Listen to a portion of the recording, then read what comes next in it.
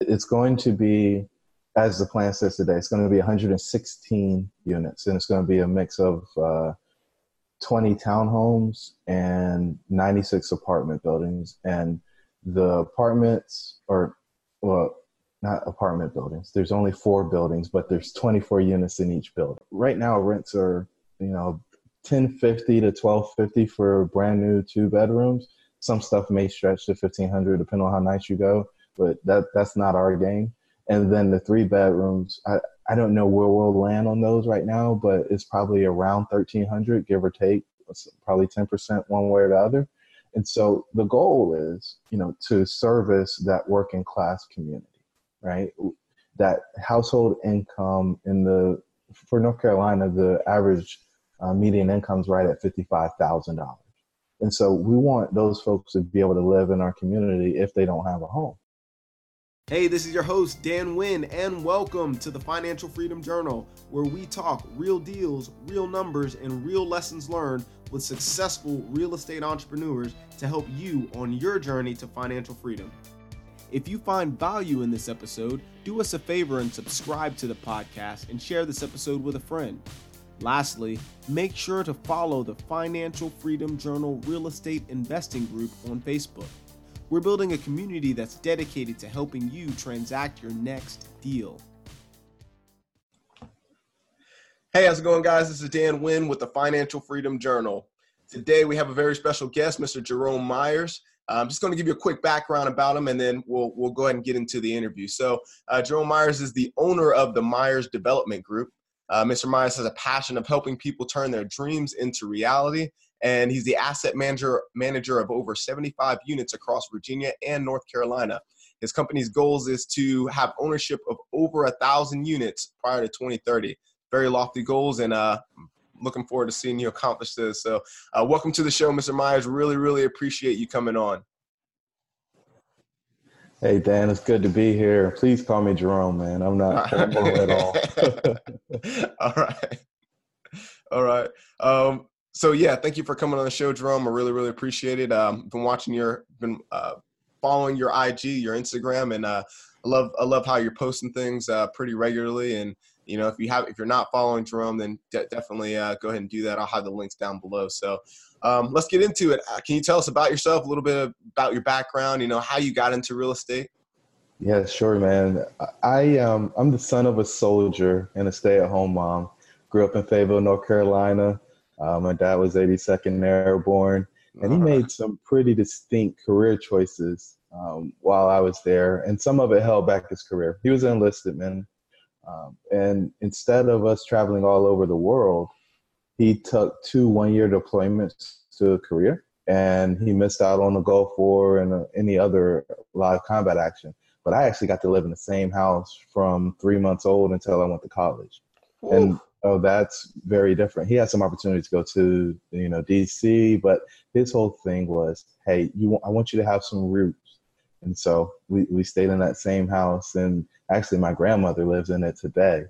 And so that kind of set the foundation for real estate. Ownership was important.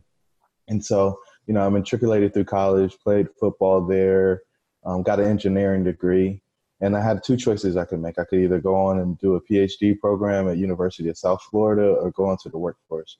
And I wanted to start accumulating wealth, so I chose to start my career. So I started working for a power company, and I got to close on my first home the week before I actually started my job. I used a letter showing my sign-in bonus, and it was 2005. So, loans were a little loosey-goosey compared to what they are today. Yeah, so I got in an 80-20 loan where, I got an 80% down payment and then a 20% second to kind of cover the down payment because I didn't really have any cash.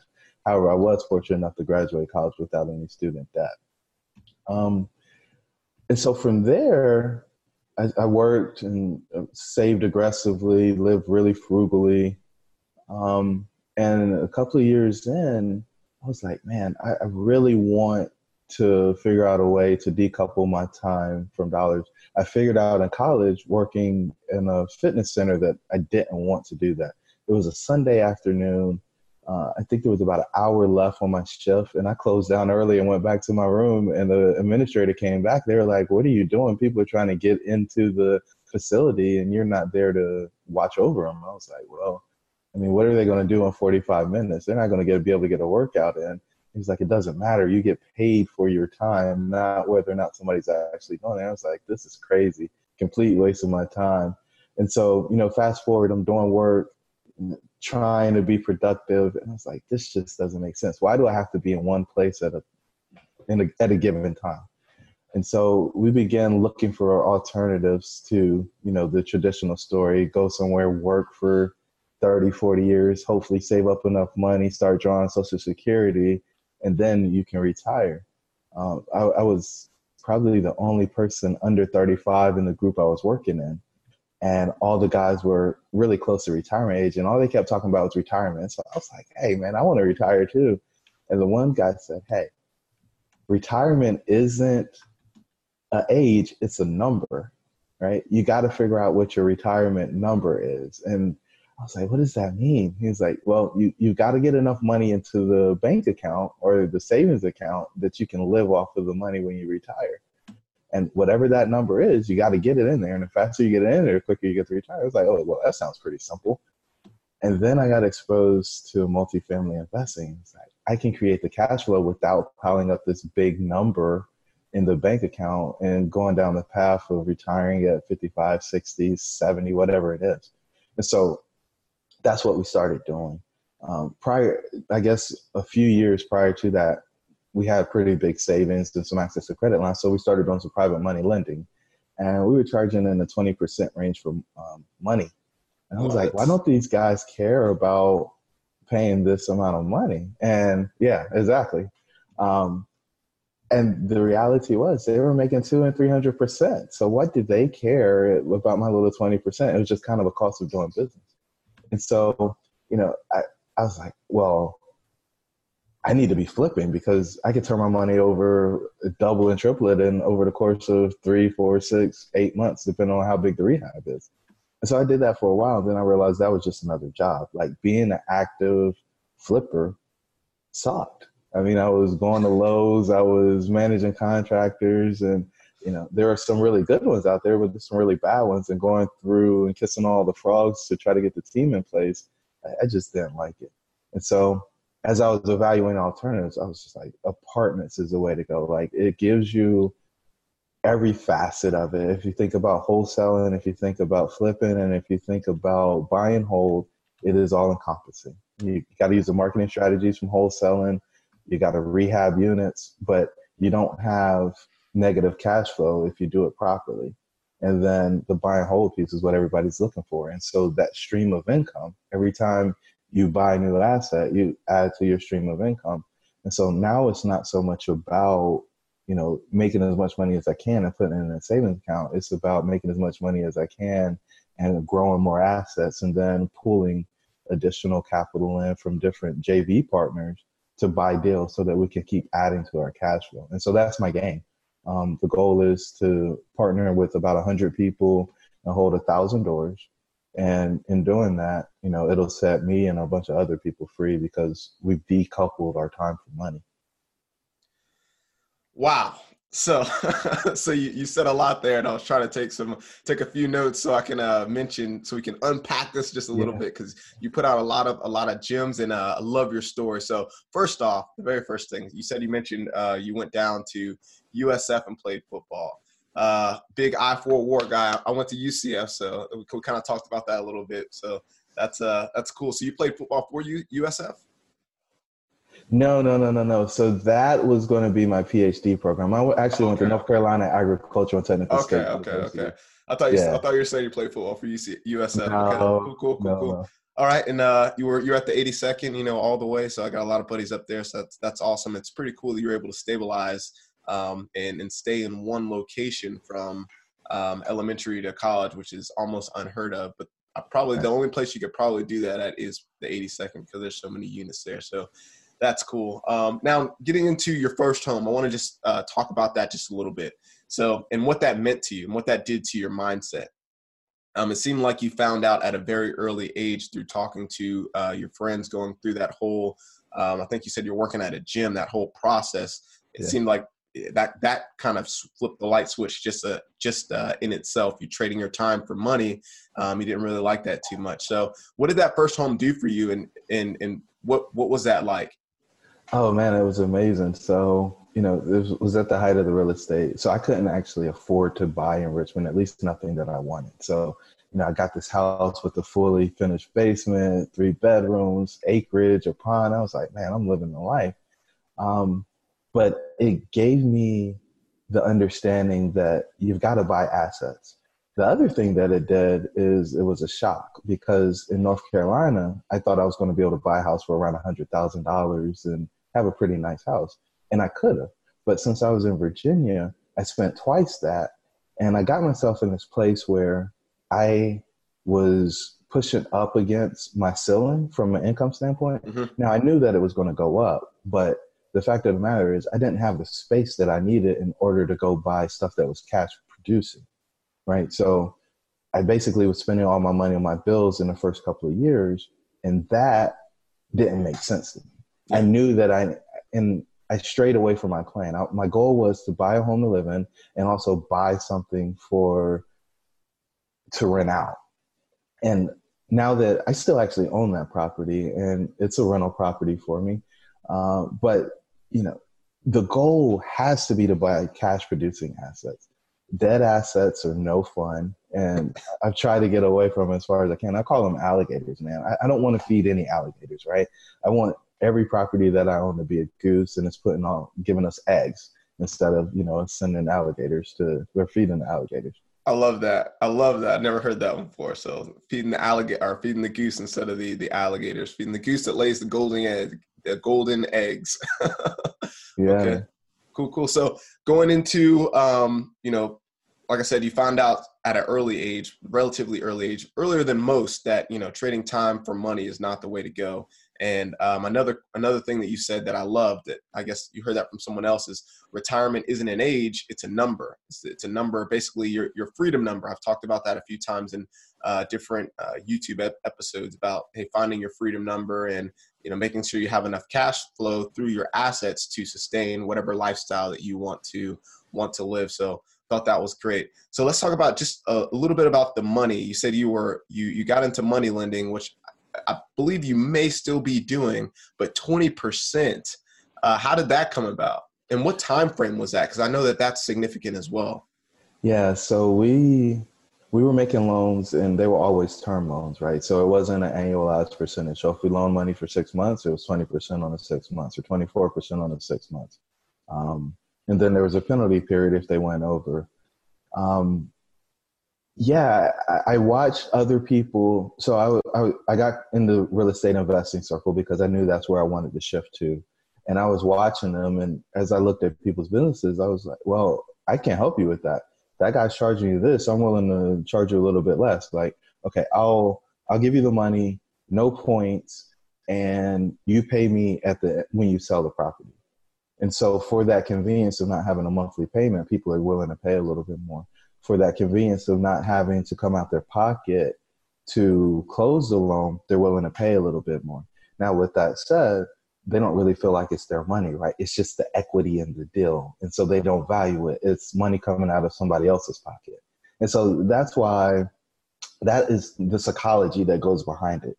Now, the markets are shifting a little bit. And so, lenders are getting a little bit less for their money.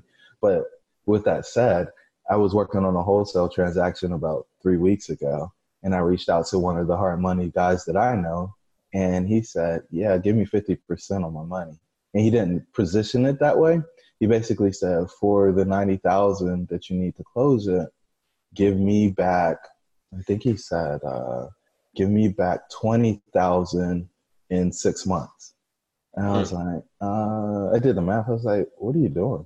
And I told him, I was like, dude, that hurt my feelings. Like, I thought we were friends. And he was anchoring.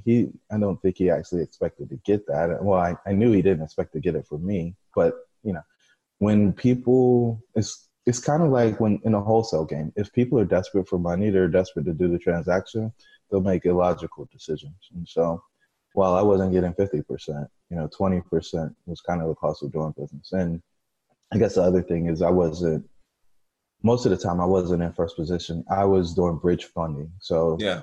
being in second position is a whole lot more risky than, having a first position recorded lien on the property. Yeah, because someone else has to get their money before. If someone defaults, someone has to get their money first, and then if there's any money left over, then you can get it. So that's how you were tied to the asset by second position. That was going to be my second question as well. So, Okay, are you still? Well, I'm assuming you're not doing the lending anymore. You're just purely focused on multifamily and syndication right now, correct? Well, no, I actually opened up a brokerage with one of my funding partners. So now we actually do stuff, and the majority of what we want to do is refinance stuff that's been bought and repositioned. Okay. So, yeah, I mean, we do have access to capital if somebody's out there looking for that. So like 5-year balloon, 25-year amortized type. I mean, those the type? Okay.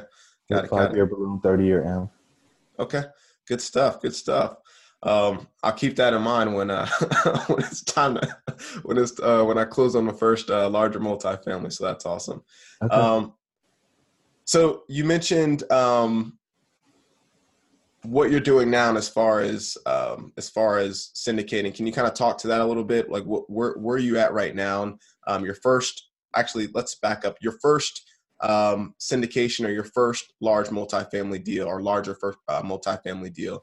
Mm-hmm. Can you walk us through that? Maybe what were some of the numbers, and then what the time frame was, maybe some of the lessons that you learned as well? Oh man. So it's funny you bring that up because it emphasizes the point that everything has to happen the way that it happened in order for you to get to where you want to be. And so after I left corporate America, I thought I was just going to walk into the bank, get a loan, go buy a property. Well, I went to probably 5 or 6 different banks, and it's like, we don't care about your credit score. Yeah, you got some cash in the bank, but we don't care about that either. We want experience. And so I got turned away. I had a deal identified. I knew what I could buy it for, had a pretty good idea what the rehab was going to be on it. And everybody passed. And so I was standing on the porch of one of my flips, and a fellow investor pulled up. He was like, "Hey, man, I'm looking at an apartment building. Do you have any interest in it?" And I was like, "Man, I just tried to buy that thing 3 or 4 months ago, and nobody helped me." He was like, "Well, I know I can get it done." And I was like, "Hey, please don't leave me out of the deal. Like, I really want to be in a deal." And he's like, "Well, how much cash are you going to bring?" I said, "Well, it depends on the deal. Let's talk about it." Anyway, he left that day. He went and made an offer without me. It didn't get accepted. And so 3 or 4, maybe even it was 4 of us originally got together, put a team together, went back, made another offer. It got accepted. And then we added our 5th partner, which is actually our property management guy on this deal. And so it's 20 units in Richmond, Virginia, in the Churchill neighborhood.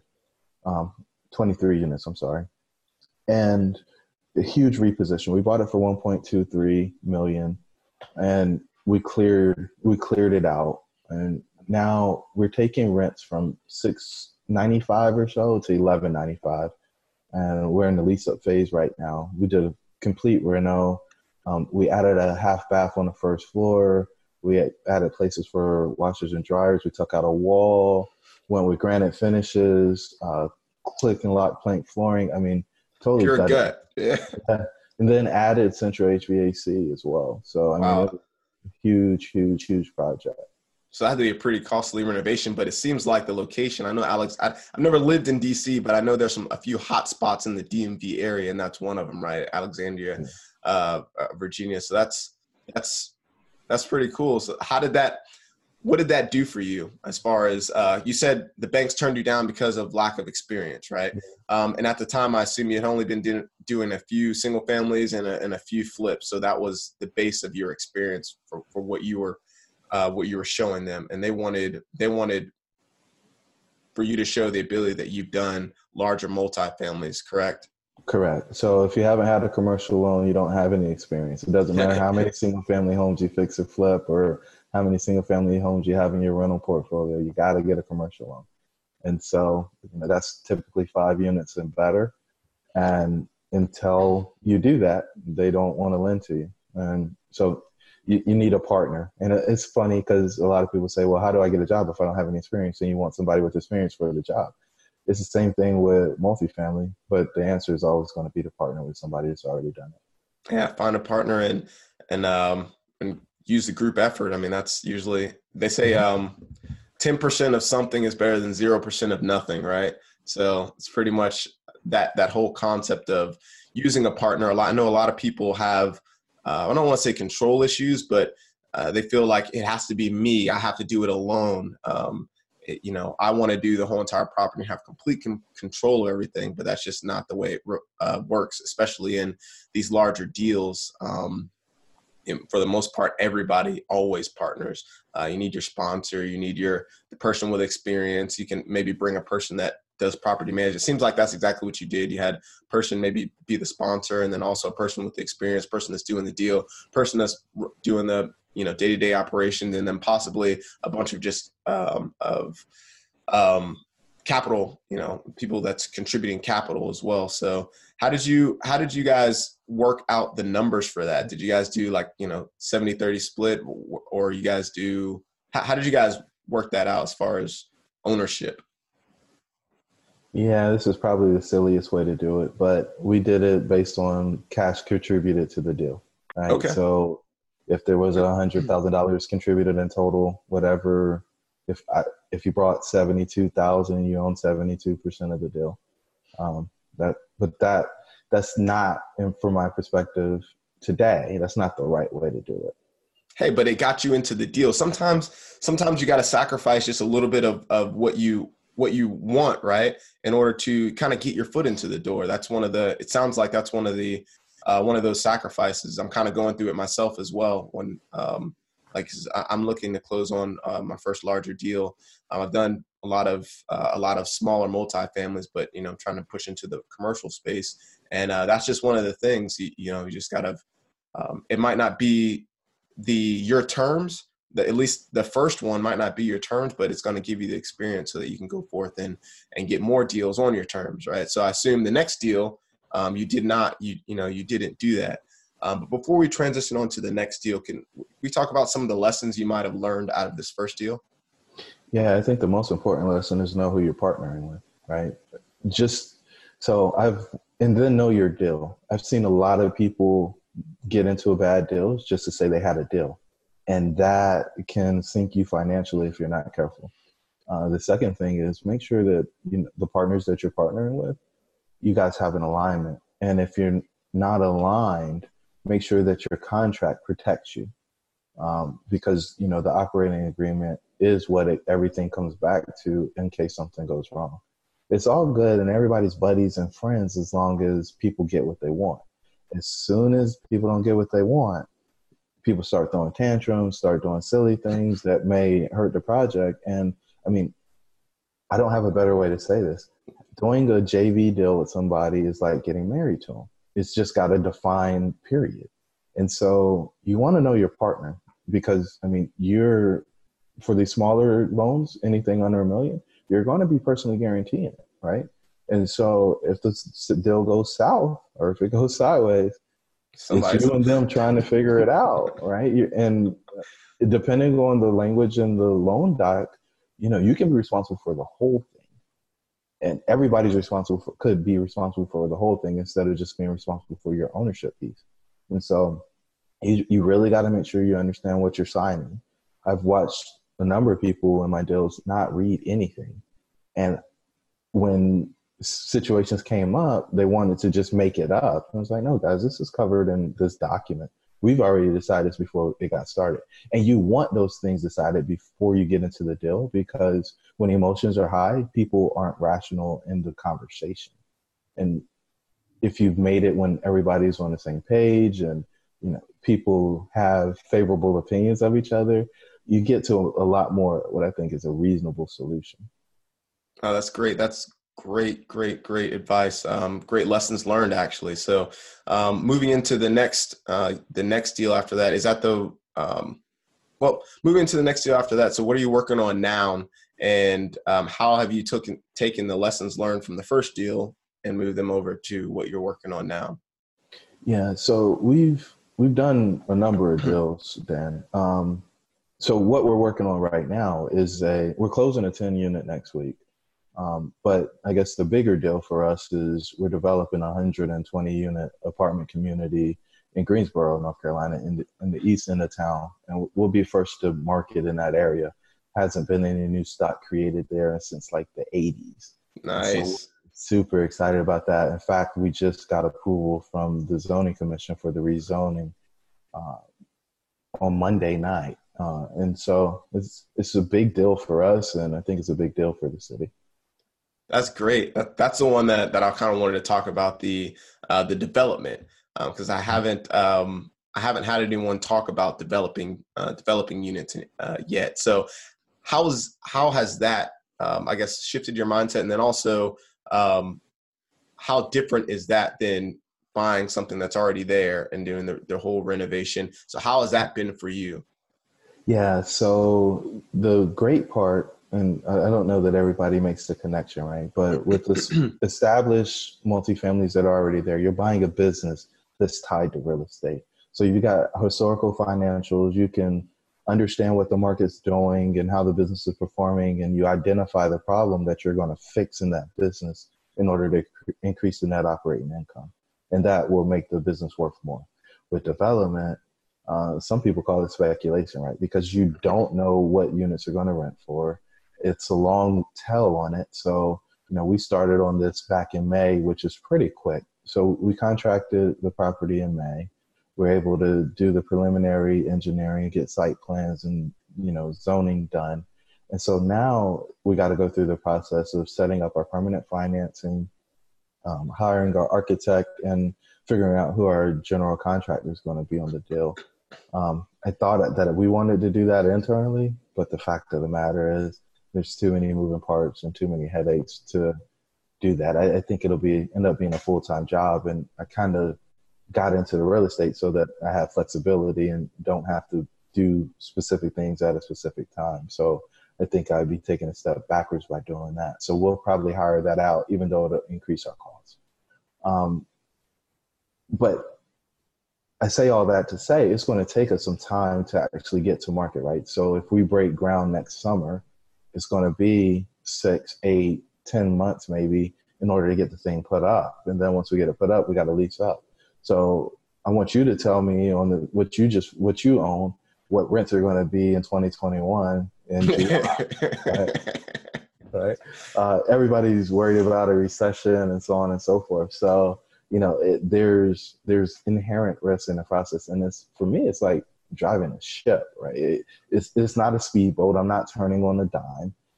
It's once you start going, you're kind of committed, and you got to see it through the end. And I guess that's really no different than flipping. Once you get into a flip project, you got to finish it. You can't. I guess some people do just walk away, but you need to finish it so that you can sell it. And even if you're going to take a loss, you want to sell it so that it's off your balance sheet. This one, we've got to, and I guess that's the other great thing about the construction process. Those are personally guaranteed too, right? So if you don't get to the end until you can get to the end and lease it up, you can't get back to the non-recourse debt.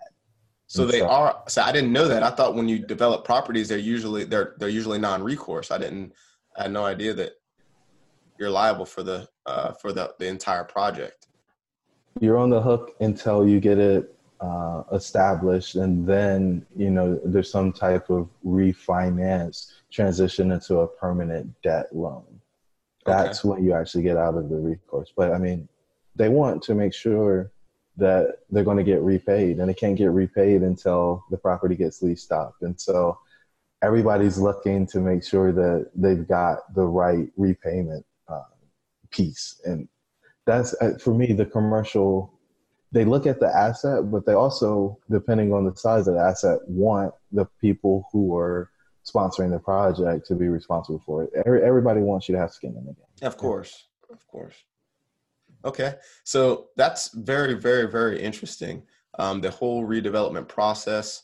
I didn't really think about how long it really takes to do. You're talking about breaking ground next summer. I mean, I knew it took about a year and a half, but you're talking, it seems like you're getting to kind of like the 2-year mark right now. So breaking ground next summer, and then you got to actually, finish the building process.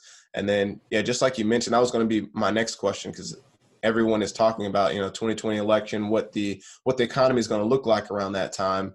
And, if there is a recession, or if the market does correct itself, what that looks like. I assume you guys have had several conversations about that, right? And what that looks like. The market's the market, man. I personally don't believe we're going to have another, real estate-based recession.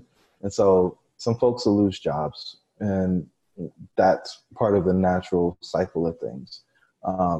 But at the end of the day, I think the U.S. economy is really stable. And then when you get into real estate, things become hyper local. And so, the Greensboro economy is based on schools, manufacturing, and then, you got the working class folks like teachers, police officers, nurses, et cetera. And so that's who we're targeting. We're targeting those folks with incomes between 30 and 70 grand a year. And we think, the vast majority of those folks will be able to stay gainfully employed because they make the world go round. Yeah. Okay. Who did you use to do your market research for the development, to make sure, population's right and everything else is correct? Did you guys just do that yourself, or did you hire that out? No, we did it internally. I mean, okay. we got access to, all the data places, Yeah. CoStar, Enodo, et cetera, et cetera. So, we're running comps, and we are operating in a market too, Dan. I mean, so we're not just picking a random market and deciding to plop something down.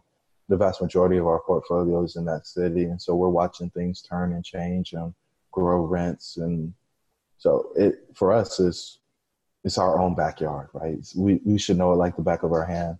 And, the city's asking for it. So, we have their support. And then even when you get out into the community, they're looking for stuff too.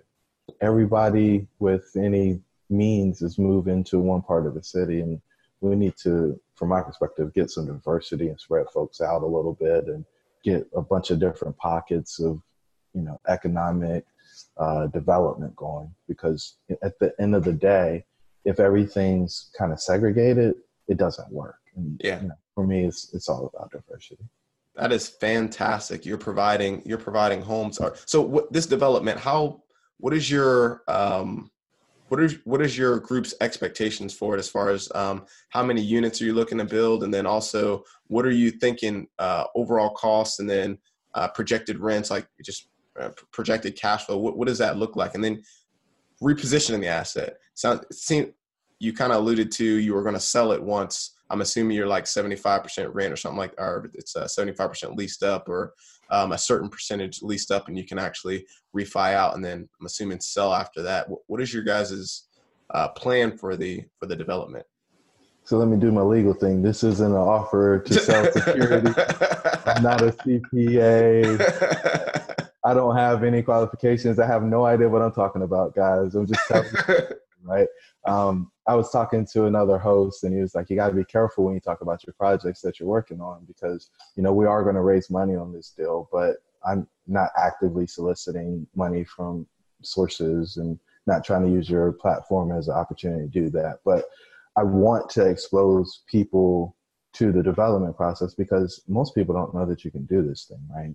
And so really just kind of a case study on how we're getting through this. So it's going to be, as the plan says today, it's going to be 116 units, and it's going to be a mix of 20 townhomes and 96 apartment buildings. And the apartments not apartment buildings. There's only 4 buildings, but there's 24 units in each building, right? So 3-story walk-ups, a mix of 2 and 3 bedrooms. So there's 48 2-bedroom apartments, 48 3-bedroom apartments. And then I'm thinking there's going to be 9 3-bedroom apartments and 11 2-bedroom. I mean, not apartments, townhomes, 9 3-bedroom townhomes and 2-bedroom townhomes at 11.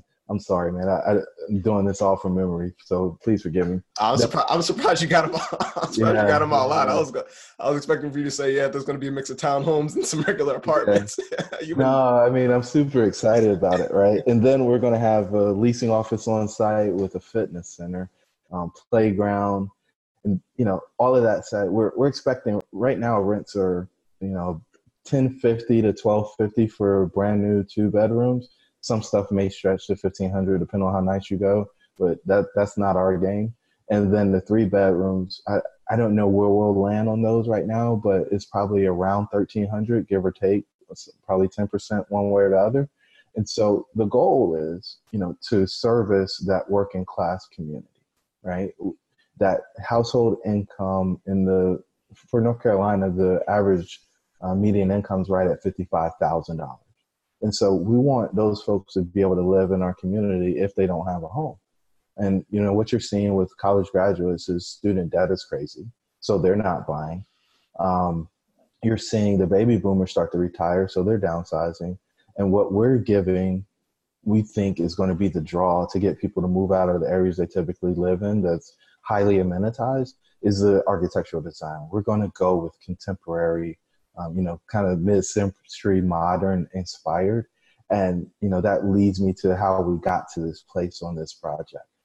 As I was doing the research, I found out that Greensboro had the 2nd, 3rd, 4th, and 5th licensed architect of African descent in the state of North Carolina. Huh. There was a Jewish guy named Ed Lowenstein who was tied to the Cone family. And Cone, they own the healthcare system. They own Cone Mills, which was a manufacturing facility. And so Ed was married into that family, and he was providing architectural services to those folks. He decided to integrate his firm prior to it being legislated, believe it or not. And so when the folks that were working with him said, hey, what are you doing?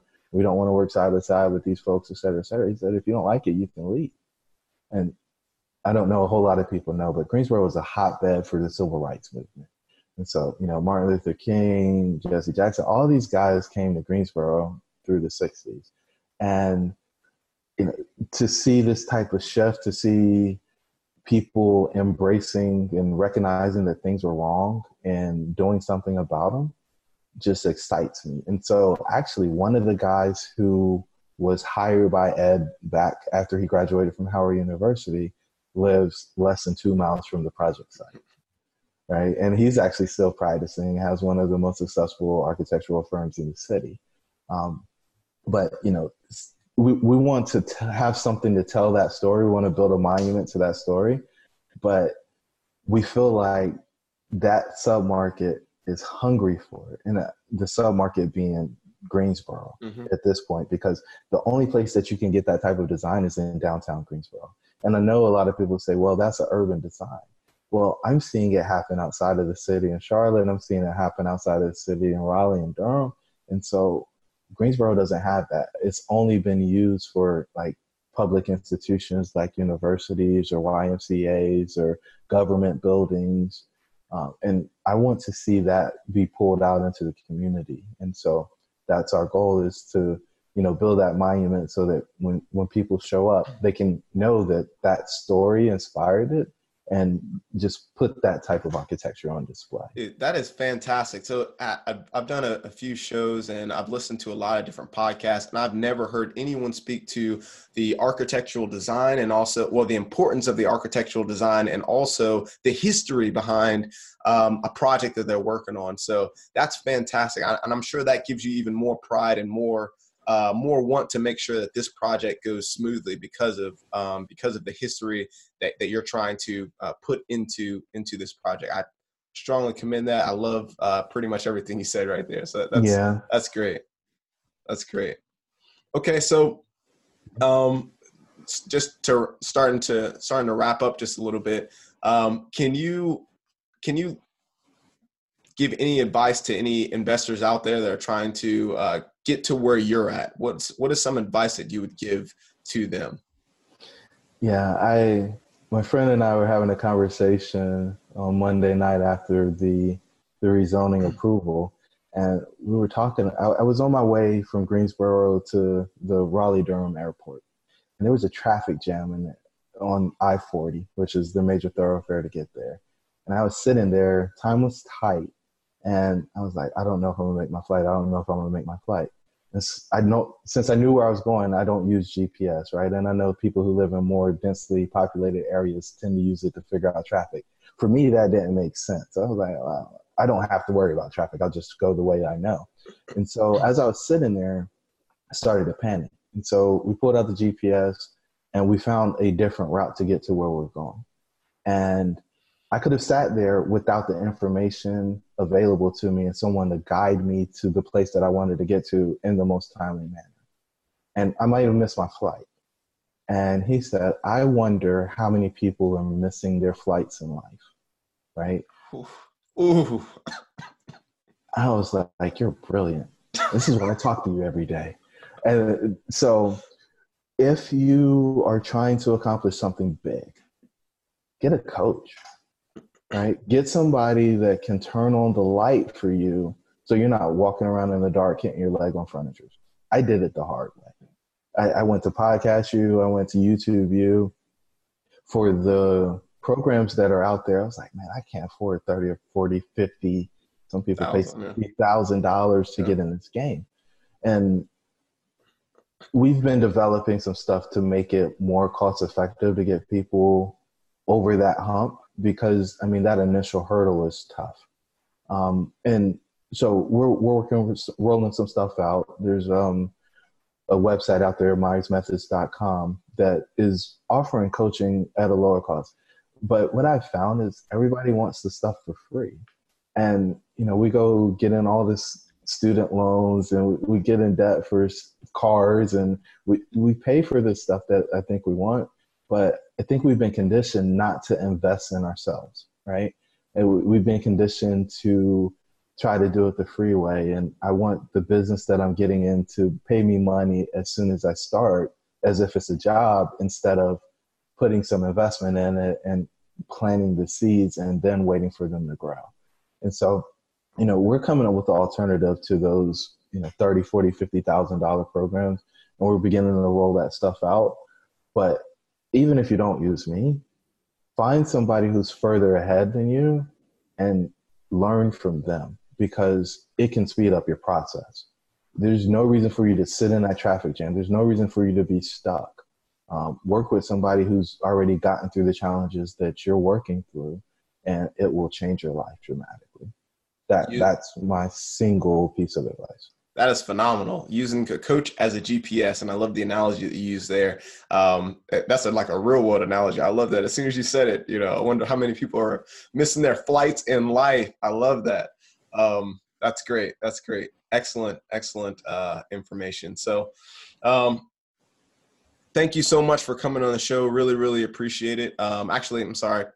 How can my subscribers, how can my listeners get in contact with you, or just find out more about you if they want to? Yeah, man, I've got a bunch of websites out there, but LinkedIn's probably the best one. So connect with me on LinkedIn. I'm the only Jerome Myers in the Greensboro area. If you want to send a form, fill out a contact us form, then my website is developing.com, D3V3LOPING.com. And then we also have the education site up, myersmethods.com, MYERSMETHODS.com. Hey, everything that was just mentioned here will be right below. So if you're watching this on YouTube, you'll see the tags right below. And if you're listening to this on podcast, you can just look in the show notes and you'll see all the information there, all the links there. So definitely check out Jerome, check out all the movement he's doing. I'll stay in contact. We'll definitely be in contact. And I really, really look forward to seeing you guys break ground and develop this property and with all the historical value in it as well. So I'm looking forward to keep following you on IG and listening to and looking at the great things that you're doing. So thank you very, very much, Jerome. I really, really appreciate you coming on the show. Thanks, Dan. I appreciate it. Oh, man, one thing, if you don't mind, can I promote my podcast, man? Oh, please. Dreamcasters. Hey, guys. Yeah, please. Dreamcatchers. I'm sorry. Yeah. You guys, you're listening to podcast. Hey, we tell the stories of extraordinary. We tell the story of ordinary people doing extraordinary things. It's the Dreamcatchers podcast. We believe that you shouldn't just chase your dreams; you should catch your dreams. And so, I invite you to hop on either YouTube if you're a video watcher, or on your favorite podcasting platform, and check us out. I think we've got some amazing stories over there. And we'll have Dan over as soon as he gets his first deal closed. Yeah. So I'll, again, that link will be right below as well. And again, in the show notes as well. So yeah, thanks so much. Really appreciate you coming on the show. Dropped a lot of gems for us. Really, really appreciate that. Yeah, man. Thank you. All right. This is Dan Wynn signing out.